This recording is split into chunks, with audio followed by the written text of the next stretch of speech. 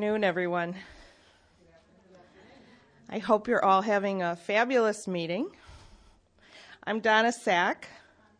I am Executive Director of the Illinois Association of Museums, and I also serve on the AASLH Council, and I'm a member of the Religious History Affinity Group, which is actually the sponsor of this particular session. And we're really excited to be having this session, especially after last night. Who was at 16th Street Baptist Church? Everybody.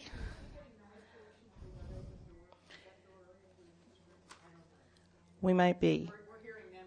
Okay. And I'm going to give some house rules, too.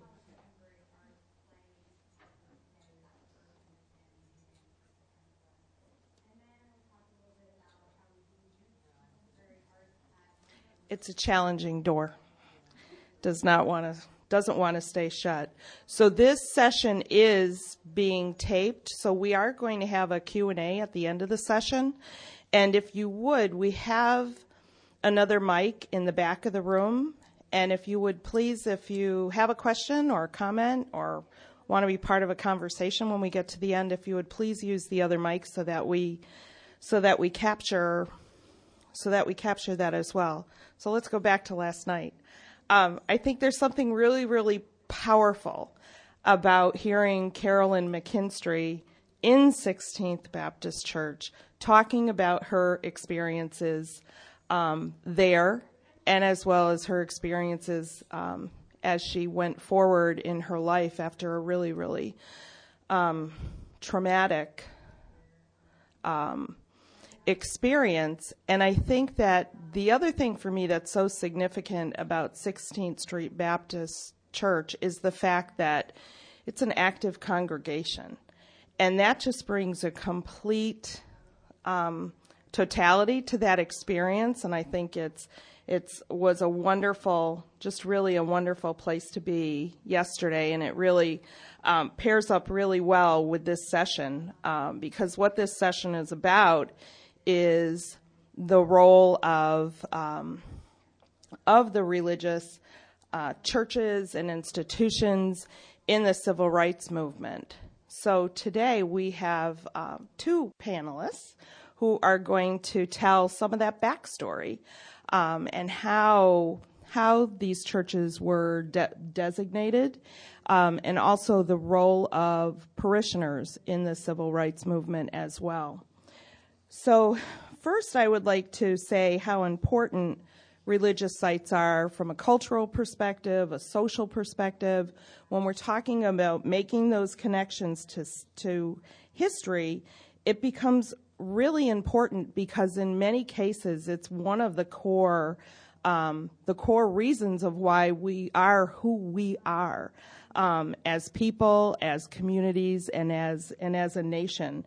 So it's the opportunity to talk about the social structure of a community, to talk about the religious experience, to talk about the spirituality, to talk about the humanity of who we are. And that certainly is exemplified in our time here in Birmingham. So I'd like to introduce to you Carol Van West, who is the director of the Center for Excellence in Historic Preservation and a professor of history at Middle Tennessee State University. He is the former editor of the Tennessee Historical Quarterly from 1992 to 2010. And Dr. West was just appointed the Tennessee State Historian by Governor Bill Haslam in July. So congratulations on that appointment. Dr. West also serves as the co-chair of the Tennessee Civil War Sesquicentennial Commission and the Tennessee Civil War National Heritage Area, which is a partnership unit of the National Park Service. His work landmarking African American civil rights sites began in Haywood County, Tennessee in 1994 and has included projects and workshops in Memphis, Birmingham, Nashville, and Selma. So I would like to welcome Dr. West to the podium to share his story. And just to let you know that Tara White, who is our other panelist, is literally on the road, in the car, on her way here. So we will be hearing from Tara as soon as when she gets here as well. And I will actually probably let her introduce herself so that we can keep this moving. Thank you, Van. Thanks, Donna. Good afternoon, everyone. Tara is actually on the Selma to Montgomery Trail, and then she's making her way on up here to Birmingham. So it's an interesting day for her, and she'll be here soon. We've been talking with her. She told me this might well happen, so we're well prepared for change. And today what I want to talk about is really change and how you think about change, particularly when it comes to churches in the South and the civil rights movement. Now, this has been a topic that I have been privileged by many different congregations and different groups in the South that they felt comfortable enough with me to share their story and to bring that story to my attention, to share their resources, to share their anger, to share their grief, but also to share their accomplishments and sense of pride in what these places mean to history, but also means to those congregations today. And that process did start 20 years ago. And today, instead of trying to look at this whole issue of churches as safe havens for African American community development, a process that began during the Civil War period in the South and continues till today, I've decided to just give you a snapshot of the civil rights churches, particularly here in Birmingham, but also I want to bring in some of our current project in Selma, Alabama. Now, yesterday, of course, you had the event at 16th Street Baptist Church, certainly one of the icons of the Birmingham civil rights movement. But when the community started to talk to me about their wish to develop an overall National Register of Historic Places multiple property nomination for the Birmingham civil rights movement, they didn't want it just to be focused on 1963 and 16th Street Church and maybe Kelly Ingram Park across the street. They felt so many of the dominant narratives that were out there about the civil rights movement and about black history in general in Birmingham was just focused on that period. That bothered them. They wanted to take me to all nooks and crannies of Birmingham and show me places that were also very important. And I think that is one of the biggest problems that we have now in thinking about the preservation and landmarking of civil rights sites. We do want to go for the ones that show up in the textbooks or the ones they always put on TV. But these are often the culmination points of struggles that began decades earlier. And people from all walks of life and all types of congregations. So certainly we need our icons like 16th Street Baptist, but we also need to look at that bigger picture. And in fact, right next door is St. Paul United Methodist Church. Now, this is a church from the 1950s, and it's associated particularly with the ministry of Reverend Joseph Lowery. Lowery has become in some ways a forgotten figure of the civil rights movement. He becomes president of the Southern Christian Leadership Conference, takes it into the modern era, fulfills a lot of the goals that were created and enunciated in the 60s, but they were really accomplished in the 70s and 80s. And this is where sometimes we also want to freeze these churches in history and say that, well, their period of significance is over in 63. The story is done. We can now move on. And that's a point I want to leave with you today. The story is not done. There's still much work to do. Certainly in Birmingham, while you're here, you need to go up north of downtown and go to Bethel Baptist Church. It's in the Collegeville neighborhood. It's a very simple brick church associated particularly with the ministry of Reverend Fred Shuttlesworth. Now, Reverend Shuttlesworth, a lot of people forget, had actually moved on to a church in Cincinnati to accepting its call in the early 60s. He would come back to Birmingham to work with his former congregants and his friends and neighbors and allies in civil rights on the issues here in Birmingham. And that's where you have to realize it's the neighborhoods sustaining those churches. Bethel Baptist Church actually now has a new building where the congregation meets every Sunday. The old brick building that you see here from the days of Reverend Shuttlesworth is really treated as a historic site.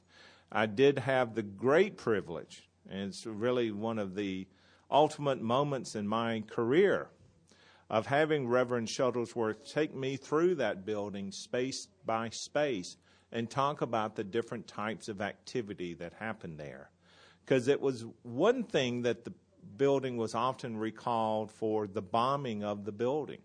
And in fact, that sort of empty lot that you see to the right of the church, well, once his parsonage stood there and it was bombed out underneath him. He was in bed when it was bombed, and it was designed to kill him, and he emerged from that bombing, and I had not just one or two members of the congregation, but many tell me that's when they knew he was the chosen one to bring them out of this darkness and to help them achieve what they knew needed to happen there at Bethel.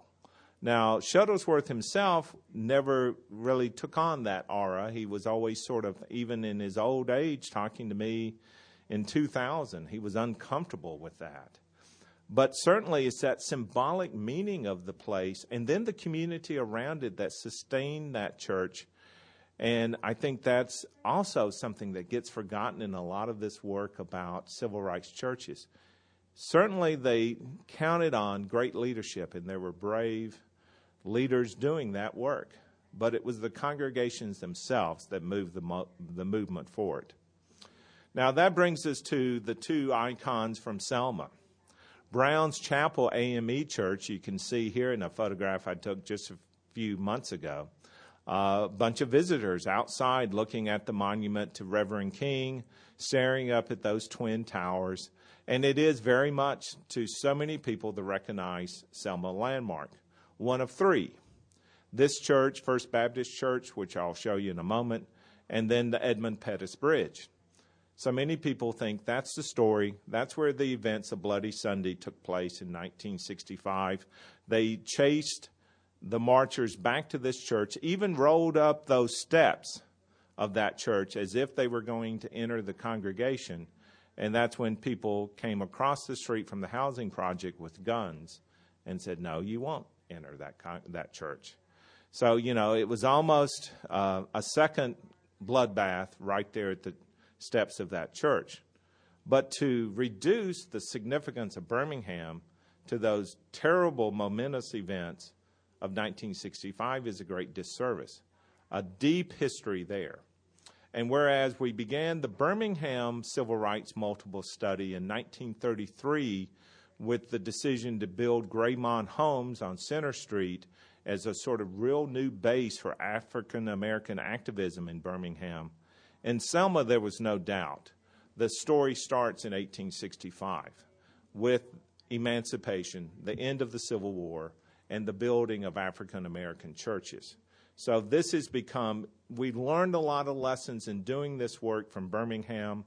We're trying to put them in place in Selma and really reaching out and moving beyond these two icons, this church and then First Baptist Church. And you can see some of the guys that helped start this process down there in the bottom slide at First Baptist. This was a meeting of, I guess, 4 years ago, now that I think about it. Katie Randall, who is here with me today, is in that photograph. Mary Shell from the Alabama Historical Commission is in that photograph. Tara White, who will be joining us shortly, is there. And then we're all listening, as we always have been doing now in Selma for some time, to Loretta Wimberly. Lou was the former chair of the Alabama Black Heritage Council, and she was from Selma, from First Baptist Church, and had been one of the teenagers marching for civil rights there in Selma. So she wants to make sure that legacy gets recognized and doesn't disappear in her own lifetime, and certainly she wants it there for the next generation and the generations after that. So she has been our person pushing us, pushing the community. She's the chief facilitator.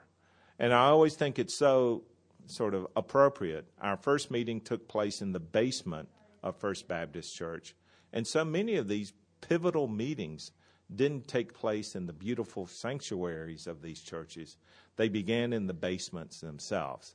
And that's symbolic of what happened. They started at the ground level, they moved up, they spread, and they changed the country.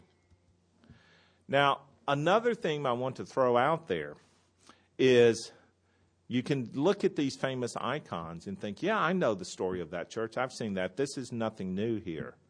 Probably most of you, except for Dr. Dethridge, who worked on this project a few years ago, recognize this next building. Shiloh Missionary Baptist Church in Macon County, Alabama. But in some ways, you can say this is also a pivotal place in the civil rights movement, and particularly important to this conference and some of the themes it wants to explore. This is one of the churches touched directly by the U.S. Public Health Service's syphilis study that ran in Macon County from 1930 to 1973. Now, it is sometimes known as the Tuskegee study, and it did involve Tuskegee Institute to the fact that some of the victims of the study were taken there for examination. Well, of course they were, because they couldn't be taken to a white hospital, so they took it to Tuskegee, because that was the only way that was going to happen. So when the scandal broke, it became known as the Tuskegee scandal, or the Tuskegee syphilis study. Have no doubt, this was the federal government. This was a white-generated study, and this was known as one of the places that they called the roundups. That's what they called the people not treated by the doctors, who were charged in their oath to treat these people. Instead, they used them as living experiments. They called them roundups, where they would ask them to go meet with the doctors to receive their treatment. And under that tree, right where you can sort of see the church building, is where members of that church waited for that event. So they don't always have to be spectacular urban landmarks. Rural churches like Shiloh Missionary have an important story to say and an important story to tell. And again, this was another just unbelievable privileged experience I had, being able to go around with members from the community, and we found 30 of the 50 roundup places in the county. They've been determined eligible for the National Register, and many of the communities are putting up markers about that because they don't want people to forget. So again, churches both as safe havens in their historic period, but also churches as places to teach the rest of us of our past, and in ways that we can't forget that past, hopefully. They play such an important role. Okay, so those are some of the big themes.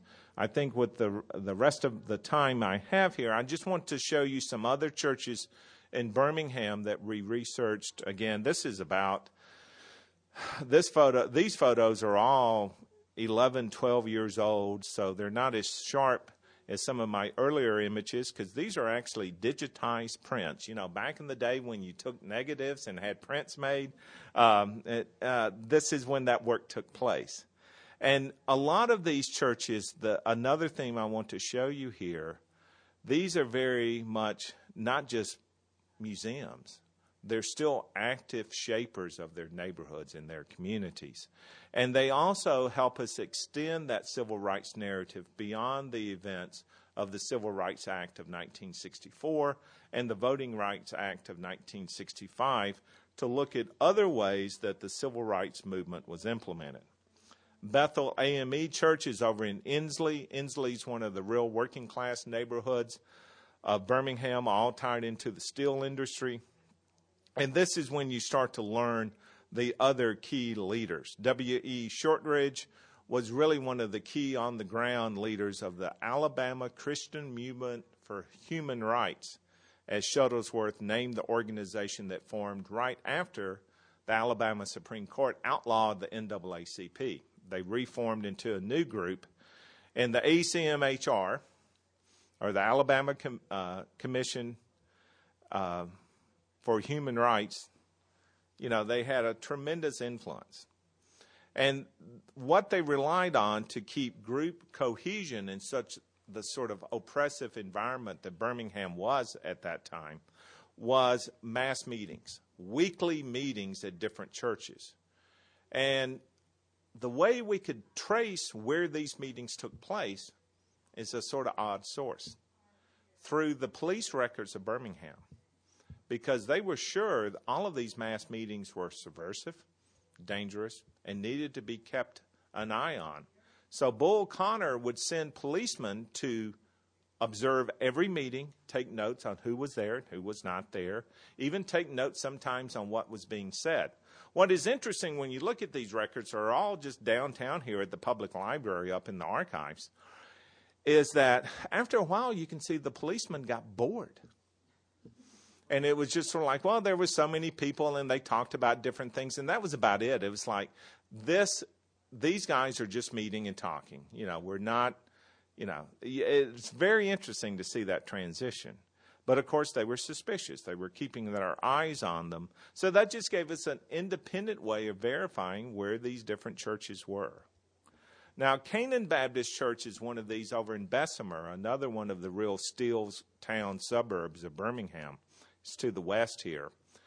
And this is like you see in so many situations. This little corner of the city has been a sacred place for African Americans for over 100 years.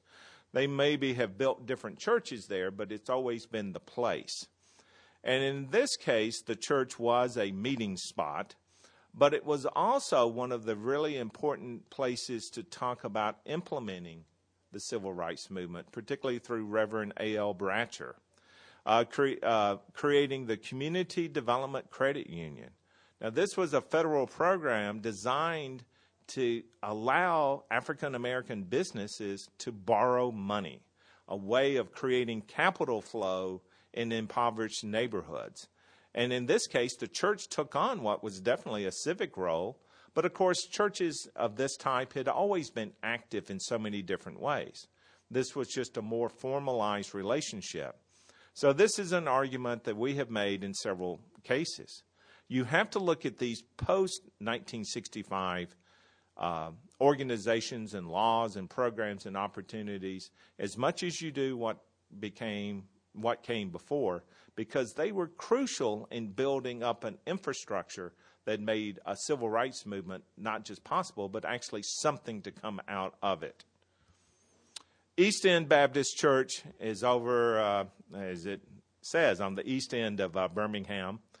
And this is a small little church, and you can see the influence of 16th Street Baptist. It's got the twin towers, the same sort of arched opening, but this is a much smaller church built in 47. And it was that post-World War II generation that did so much for pushing for civil rights in this town. And maybe it was Angela Davis's father, a World War II veteran, who just thought enough was enough. In this case, it was a congregation that built the church and hired what was then a young man, Calvin Woods, to be their minister. And they weren't real sure at first if this young guy should be allowed to do as much as he was doing. He was making them look bad. Maybe this wasn't good. He was going in jail. But as he says here, they were first sort of concerned, but then others came to the church because it was trying to make a change. And he gained more freedom to do what he thought was right and became a key part of the ACMHR leadership here in Birmingham. And I always like his quote of what these mass meetings that took place were like.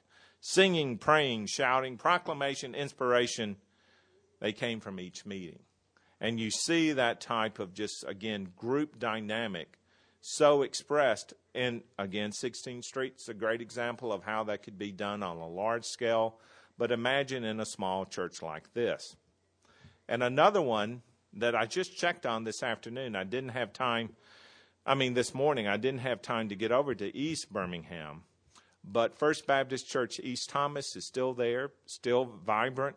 Still sort of has that same little neighborhood setting of a little bungalow on either side of the church.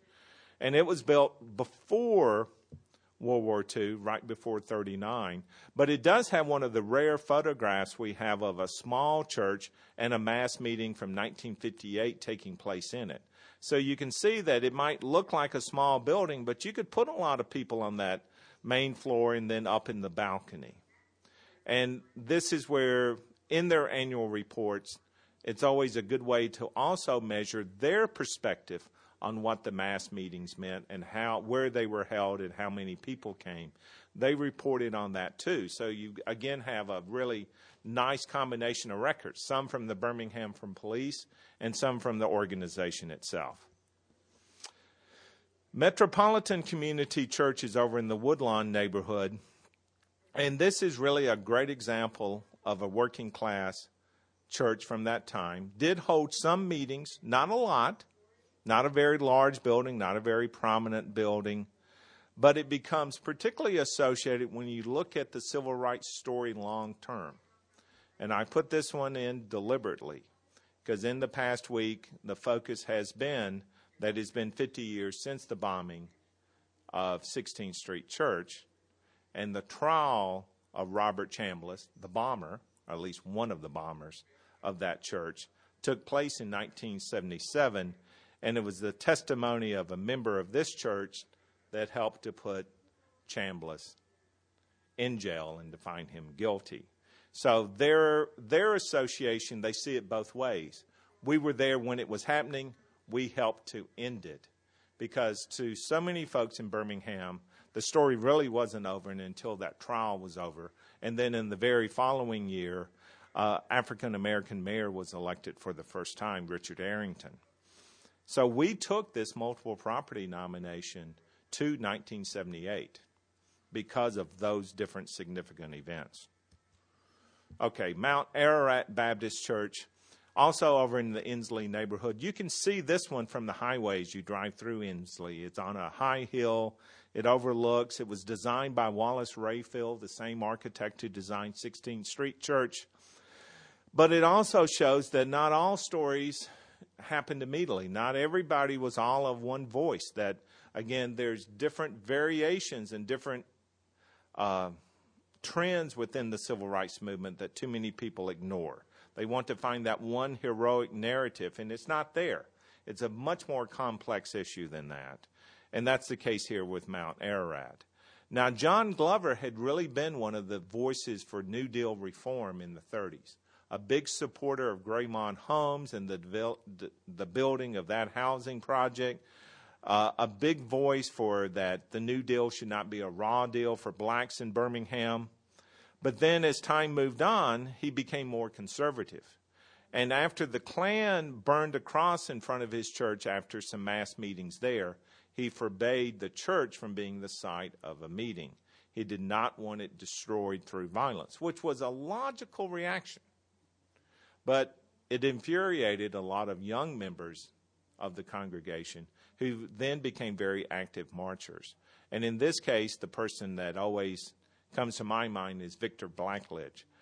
Victor was a city planner here in Birmingham, worked with me on the project 12 years ago, and he always talked about, well, the church leaders said no, but we knew to say yes. And they would leave this building and come downtown, because Inslee's to the east of downtown Birmingham, and join the marchers and would spend time in jail, be beaten. In fact, Victor always felt that, in fact, his church was signaled out for being drafted and serving in Vietnam. That was one way they got rid of a lot of young people. They sent them to Vietnam, and he always felt very hard about that. Not for his service to the country, but the fact that they were signaled out to go to be drafted and sent to the front lines. So again, different generations are shaping the history of these buildings. New Pilgrim Baptist Church is one of the key buildings in the Birmingham Civil Rights Movement. It gets really neglected. The church itself has moved on to a new building. It's a thriving congregation, and this building is now a daycare center. And it needs help. We talked some before we got started, Donna, on these key buildings that need help. This is one of these because it's hard for any congregation to maintain two buildings. because they struggle enough to maintain one. But Nelson Smith, known as Fireball Smith for his great sermons, was the minister here, had this church that you see up in the top built, and he was such an important leader. Shuttlesworth finally gets his due recognition. Fireball Smith needs that too. He's become a forgotten figure. And you can see here some of the many different meetings that took place here. And particularly to me, it was important because some of the key women leaders came out of this same congregation. And Lola Hendricks served as the secretary for the ACM-HR. And she was my primary source when I was doing so much of this work. She would meet me to go out and look at stuff, and if it was Mrs. Hendricks, doors magically opened. She went with me to the Civil Rights Institute and picked out different types of oral history interviews to pay particular attention, because she was like, I know they were there and what they were doing. She passed a few years ago, but she loved her role, thought it was important, but always wanted to be behind the scenes.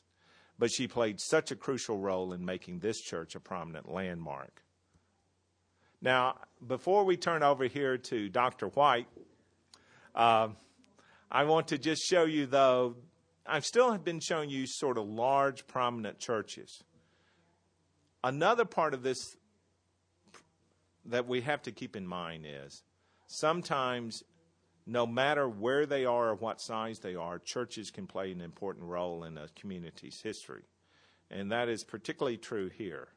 I was just talking to Steve Hoskins before this meeting, and he was asking me, is New Rising Star Baptist Church still standing? And I was like, I haven't been to New Rising Star in a while, but I hope so. This is one of the most important buildings in the city. And it was built in 1958. You can see, very unassuming, just a little rectangular block, gable roof, real simple. But Pruitt was Shuttlesworth's most trusted lieutenant, and while Shuttlesworth was in Cincinnati, Pruitt took care of matters here in Birmingham. And it was from this church that so much of that happened. That Pruitt would fund things. He would go out among his congregants to raise money to post bonds for black and white students who were put into jail. I mean, he was a tireless worker for this. He died in 1986. I don't think he's ever gotten the prominence he earned through his actions of the time. But you can maybe see why. This is far from 16th Street Church. You could easily pass this one by. And the same with Oak Street Baptist Church, also over in Collegeville. But what is important about this, it's a very recent building, built actually during the height of the movement activity here in Birmingham.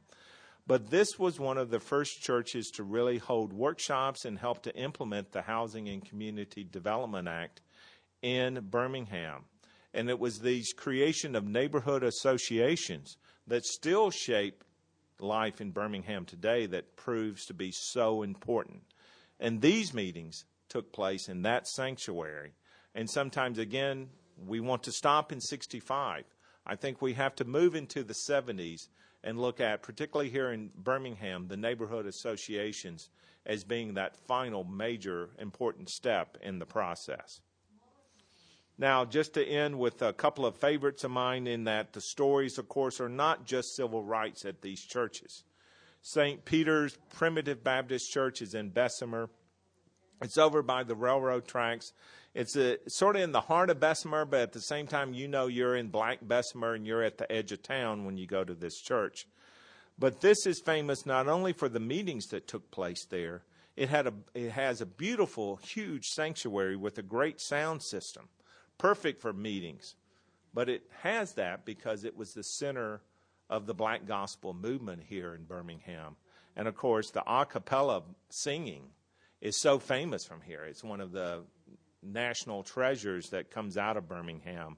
And it came out of this church right here. And Reverend Clark was famous for his fiery Sunday morning sermons that they also broadcast all over the city, a first as well for Birmingham.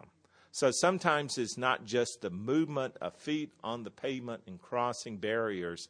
It's the voices that are raised on Sunday morning at pulpits and in choirs across the South that really helped to make a difference. Old Sardis Church, and I'm sorry I hit some button here I wasn't supposed to hit, was where the movement began. And I thought, it too doesn't get much notice. It's not down around Kelly Ingram Park. It's up on 4th Street North, sort of away from downtown. But this is where the first meeting took place in 1956. Attracted over 1,000 people. And from that came all of the events of 1963.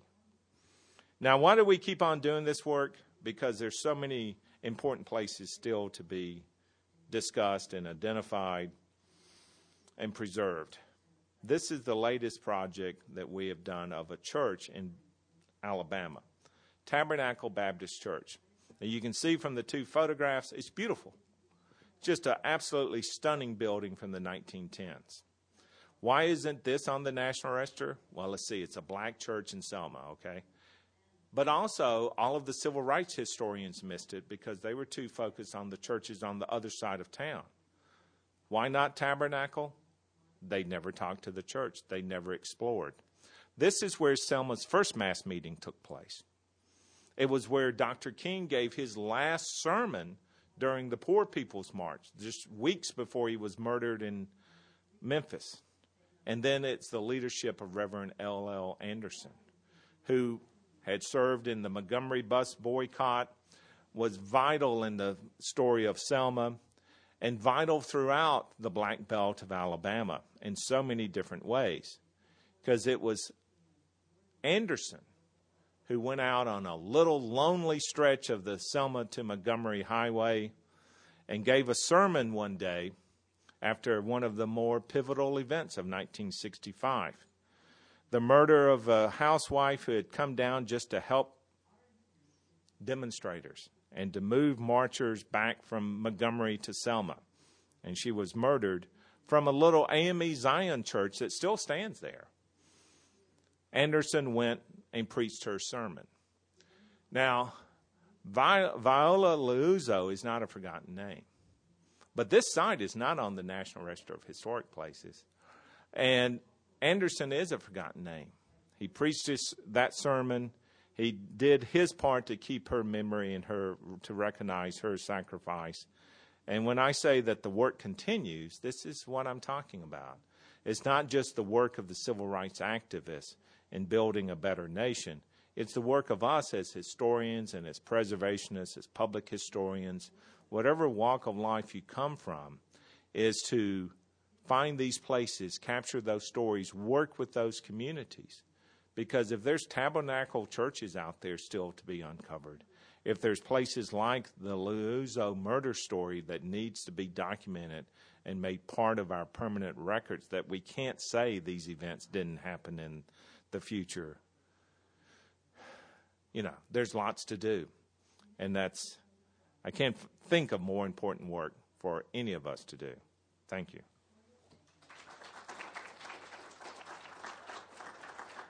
Okay, next is my great pleasure to introduce Dr. Tara White. Dr. White teaches history at Wallace State Community College, and she's had a long career in different aspects of heritage work in Alabama and the entire eastern United States. She's a graduate of the Cooperstown Museum program. She's a graduate of the MTSU Public History program. She worked with the Alabama Historical Commission, and she also worked, and it's where we first met in Nashville years ago, with the American Association of State and Local History. So Tara has worked on many different projects. She's been a great inspiration to our work in Alabama and always a constant source of support, good eating, good talking, and everything that makes field work worthwhile. So with that, Tara, I'll hand it over to you.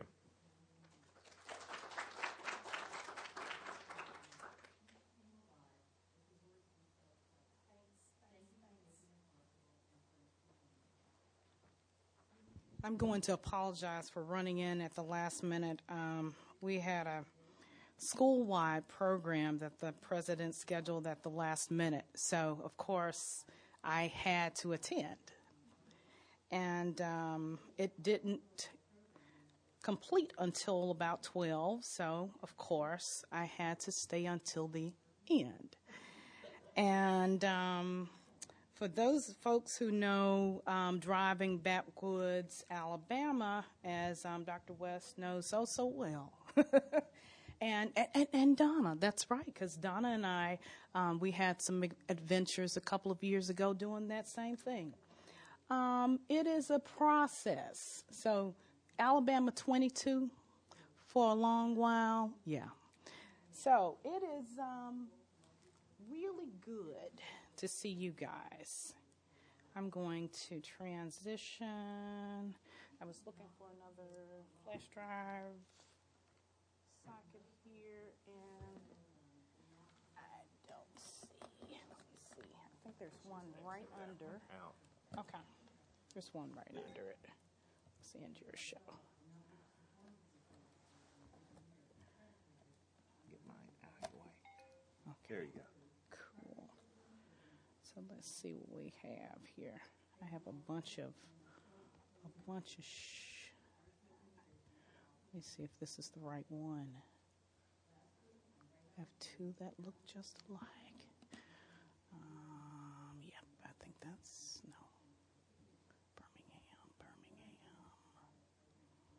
Birmingham. As you can see, I do You need Alabama some more Black things Women's to do, History. I think, you know. So we're gonna make this happen, I promise. There it is. All right. Thank you. Again, it is really good to be here at ASLH, my former employer. Please give my regards to the staff, most of whom are new people, actually, right? And I'm moving slow because that's what's happening at this point in my life. You know, I'm okay. Gotten to the point where I need these for real, and I don't want to do it because it makes me look like a little old lady. But come on. I thought I pulled it open, and professional, no. And as you see, I do a lot of different stuff, unfortunately. Research, okay. I just added. Okay, we're gonna make this happen, hold up. There's more than one way to skin a cat. That's what Grandma always said. Now, I think, okay, what do we have going on here? Is it because it's old? Yeah, I think that the PowerPoint version they have is too old to read the PowerPoint X file.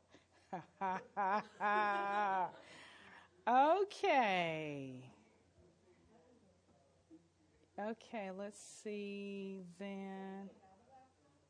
I have mine in my bag, actually.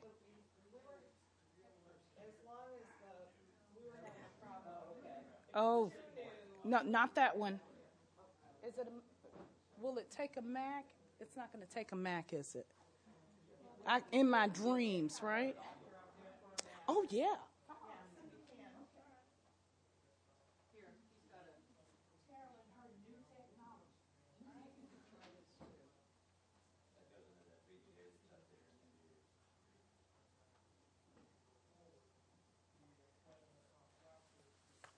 My deepest apologies, guys.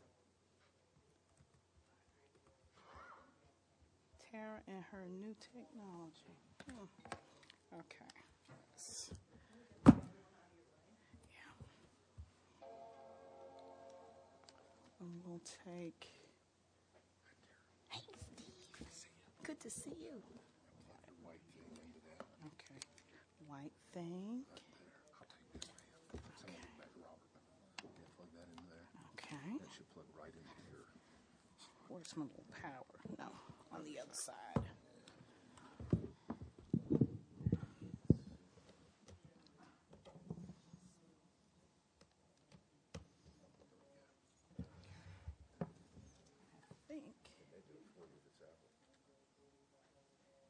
Not with that old projector. You don't think so? Okay,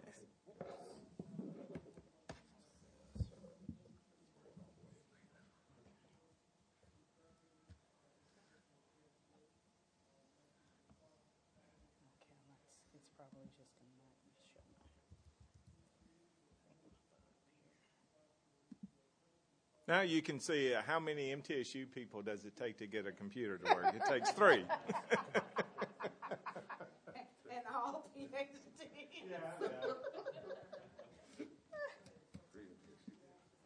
That's right. All right. Make sure it's sharp for you. I'll change your focus if you want to. Dan, did you get your drive out of here? Yeah. Okay. I'm good. Steve, thank you so much.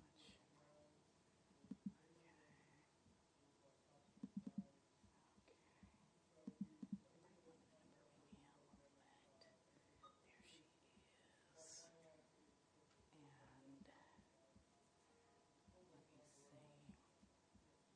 For whatever reason, it doesn't want to.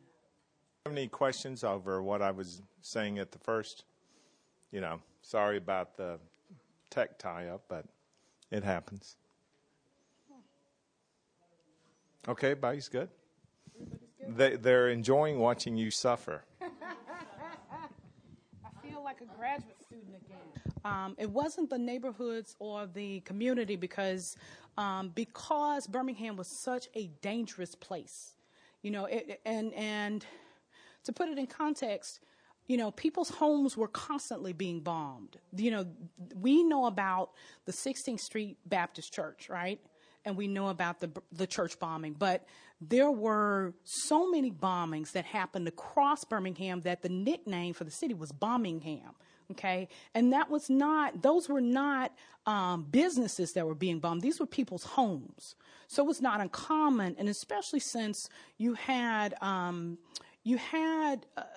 white flight happening in the late 40s, early 50s. Folks starting to move out into the neighborhood, out into the suburbs. Homewood, Vestavia, Mountain Brook, all those places are starting to be inhabited then, right? And so residential integration basically is what's happening, and Birmingham becomes really dangerous because these folks are trying to prevent folks from moving into and integrating neighborhoods. Now, this was actually, so they would never have thought to involve their children in these campaigns. This was actually the ideas of folks from SNCC. People like James Bevel, who was, if I had to characterize James Bevel, I'd say he was on the brink of brilliance and insanity. Right? He was one of those people who was a little bit nuts, right? He was really brilliant, but he was also a little bit nuts. And so Bevel put it to it. He posed the challenge in this way. These children, this is their world, right? You know, we are already here. We're already dealing with what is here. This is the world that they will inherit. I think they have, or they should have, an opportunity to be involved in shaping that world. So he took it upon himself, and he and several other SNCC members actually started talking to high school kids and getting them involved. And talking to high school kids, because high school kids, their parent, you know, they couldn't get fired, or they couldn't lose their house, or they couldn't lose their mortgage or whatever. Right. So they had a little bit less to lose than the adults did. And that was really one of the reasons he posed this thing to them. He never, ever assumed or never, ever thought in his mind, never fathomed that the white supremacists would target children, you know, and not that the children were the target at 16th Street, but he never thought that anything like that could ever happen. But it was really about taking it to the next generation and having the next generation start to grapple with the issues of segregation, with the issues of full participation in American society, with the issues of Jim Crow in the South. And so that's really how they got involved. And he had a great, he really had a great strategy, and the strategy was to get the most popular folks involved in the movement first. So he went after the football players, the jocks, the cheerleaders, those guys first. And of course, in high school is one big social club. So yeah, it is, unfortunately. And so you go after the really important people, and folks with more social cachet and what sociologists would say social capital, and you get those people involved, and everybody else will follow them, and that's what happened. That's pretty much what happened. That's how they got involved. But people in the movement, the adults, people like Martin Luther King and people like Shuttlesworth and those guys, they were absolutely against the children being involved. During my, and this actually is work from my master's thesis when I was at Cooperstown. I did my master's thesis on women in the civil rights movement in Birmingham. And I spoke with many of those women who had been involved, women like Reverend Abraham Woods' wife, Marion Woods, and some other of the movement wives. And I talked to them about it. And they were adamantly, Mrs. Hendricks, Lola Hendricks, because her daughters had been involved. They were adamantly opposed to their children being involved, because these were their children, and they knew that children are innocent. Children don't know, you don't want to, and Mrs. Woods explained it this way: we did not want our children warped. We did not want them to think that the world was like this, that everyone in the world would see them as little black children first and then people second, right? And so they really fought it. But the children fought to be a part of it. They really convinced their parents that this was something that they had a stake in. And so they became involved. Because our time is so, is getting away from us, I'm going to go very quickly through this, okay? And I wanted to give a little bit more context. One of the things that, and I think Dr. West kind of talked about this, race and place in Birmingham, but this was a 1930s census map from the 1930s census, and you could clearly see where African Americans, where the darkest spaces are, where African Americans were concentrated in a certain tract in city tract in Birmingham. And although Birmingham is a very different city, didn't exist before the Civil War, does not have that old South history, does not have the history of slavery, right? But as Birmingham was being founded, one of the things that Birmingham is being founded actually at the beginning of the populous age, right?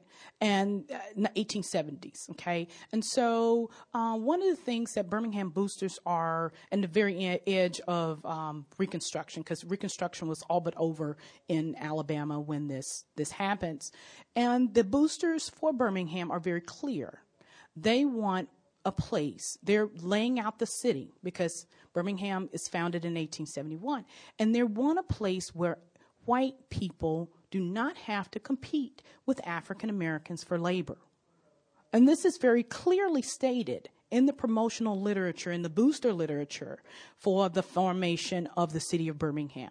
Okay, so the notion that African Americans and whites would have to share space was never a part of the layout of Birmingham. Okay, Birmingham was conceptualized from the very beginning as a very separate and segregated place, and that actually plays into the rest of its history. Okay, and so you can see by the 1930s, it's a reality. It's a reality. As like I said, the darkest spaces on the map are places where African Americans live, and the lighter spaces are, of course, places where whites live. So you have this dichotomy, this black-white dichotomy set up very early. And Black Birmingham, because in spite of segregation, actually thrived.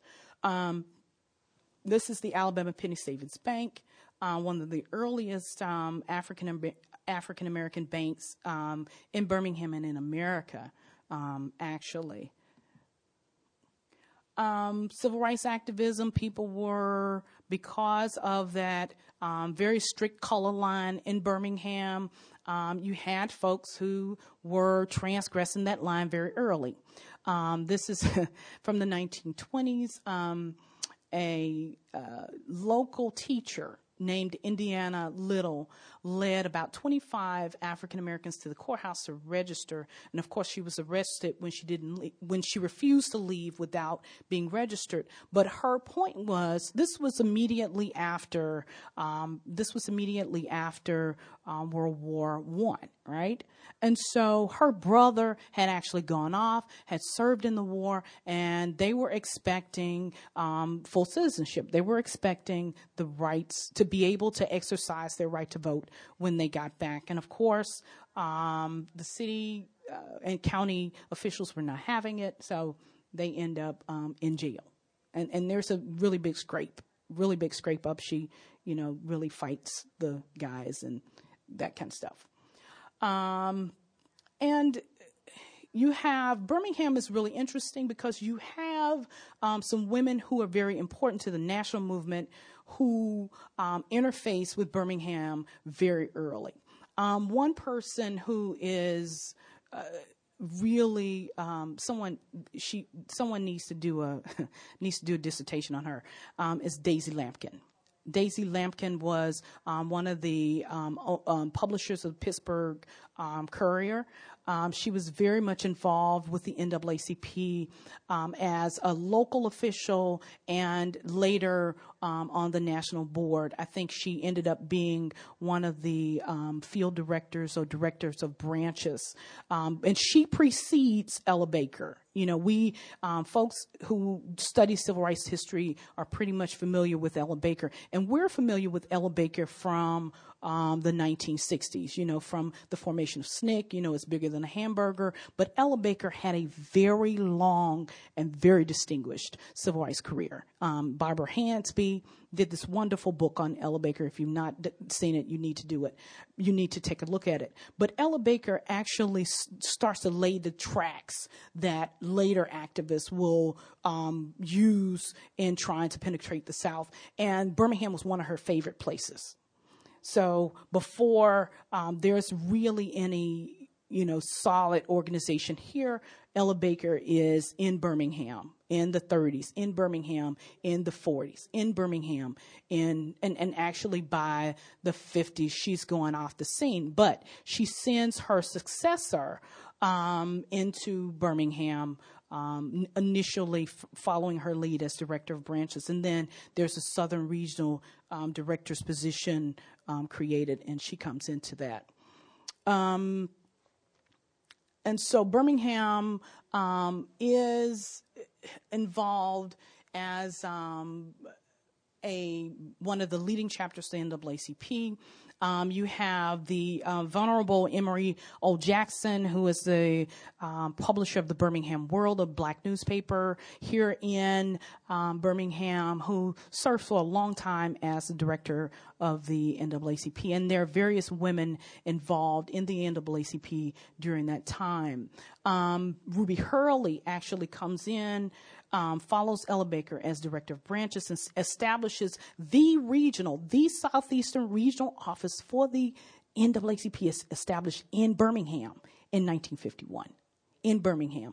And I think that has a lot to do with my next bullet, which is the outlawing of the NAACP from practicing in the state of Alabama in 1956.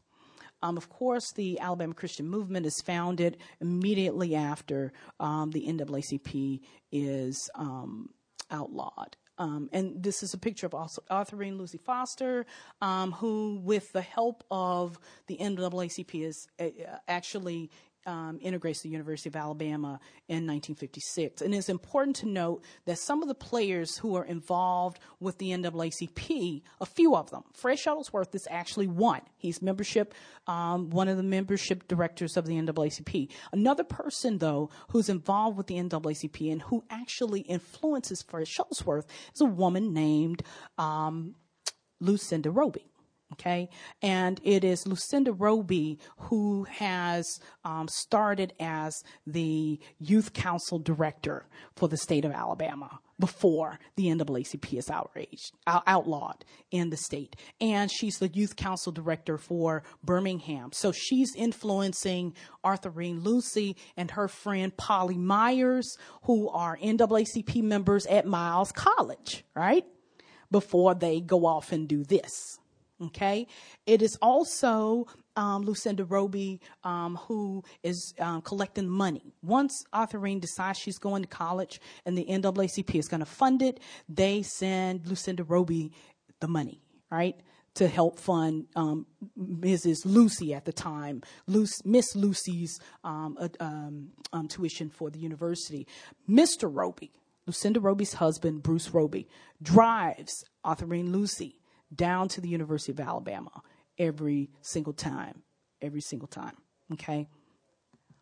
All righty.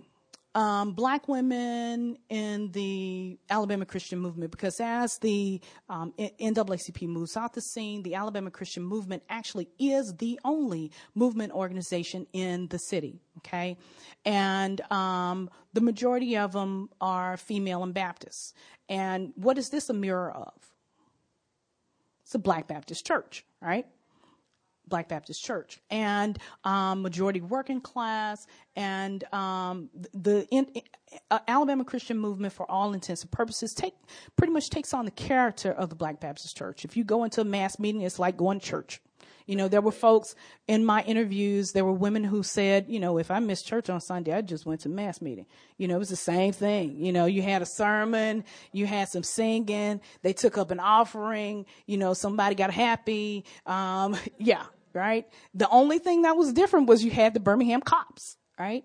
You always had a couple of cops there recording the meeting, because that's exactly what happened. Birmingham police officers showed up to the mass meetings to actually record them. Now, one thing that's different from the majority of the other meetings and movement organizations, I'm going to talk about women for a second in other organizations. Women in Montgomery, for example, the majority of the women who were involved in Montgomery were middle-class, educated, professional women. And these, the primary organization, of course, being the Women's Political Council in Montgomery, and then later the Montgomery Improvement Association. In Tuskegee, 5 minutes, okay. Tuskegee Civic Association, again, educated women. In Tuskegee, primarily Tuskegee Institute, professionals, professors, faculty. Most of these women were working class. These were your domestics. These were your, folks who worked for other people. These were your folks who did not have a 4-year college education for the most part. Okay. Local principal Lucinda Brown Roby was one of the few educators involved, and this was not the movement where you had a lot of educators involved because of fear of recriminations. Okay, several women held leadership positions. Of course, Lucinda Roby was assistant secretary and a founder. She is the only woman on the founding documents for the Alabama Christian Movement. Lola Hendricks, who Dr. West has mentioned already. Ruth Bearfield Pendleton. Once there's a central group, the Central Committee Secretary. Dester Brooks, who was a local businesswoman, flower shop owner. She's there. And then Georgia Walker Price, who was also another executive board member. So you had several women who were in key leadership positions. And although you never saw these women in public, because if you look at the literature, you don't see this face, right? You don't see this face. Roby was, she was the end-all be-all as far as civic involvement and NAACP involvement prior to her helping to found the Alabama Christian Movement for Human Rights. Roby was a stalwart, continued with not only the Alabama Christian Movement, but the NAACP after the NAACP was reinstituted. There were many other women. Like I said, women's involvement with the movement looked like the Black Baptist Church. You had Lola Haynes Hendricks, Dester Brooks, the wife of Reverend Abraham Woods, Marion Woods, Georgia Price. And then these two women, Ruth Bearfield Pendleton and Nadine Drew, once the middle class actually became involved with the civil rights movement, because they did come, but they only came after King came in 1962. You have these two women here. And last but not least, you had Mamie Brown Mason and Cleo Kennedy. And this movement, because it was just like church, was really, they were really good at getting the cultural element of the movement involved. And so they used the movement choir to actually, get the troops aroused. They used the movement choir to raise money, and they used the movement choir as ambassadors for the movement in Birmingham. I'm going to stop here because I've run over and out of time, but I wanted to. I'm going to wrap up. I wanted to note that although you see, the very brave and very courageous Fred Shuttlesworth, you see people like Colonel Stone Johnson, Nelson Smith, Edward Gardner, Reverend Woods, all of these men, that the women were there. They were involved. They were critical to the movement. And the success of the 1962 campaign would not have happened had the women not been there. I'm done.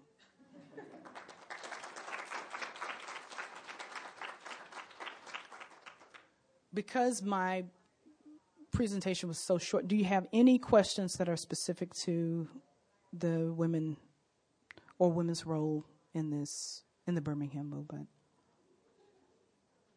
Yeah, no, maybe you're ready to go to the next thing. Okay. Well, thank you for your forbearance and for being a great audience. It's great to see you. And we are done. Donna? Thank you very much for attending this session. We want to encourage you to get out to see other sites in Birmingham. If you have time to take some walks, go ahead and hop on the quarter trolley and just get off and do a little bit of walking. And I think that you may find yourself passing by some sites that are important that you should know about. So thank you.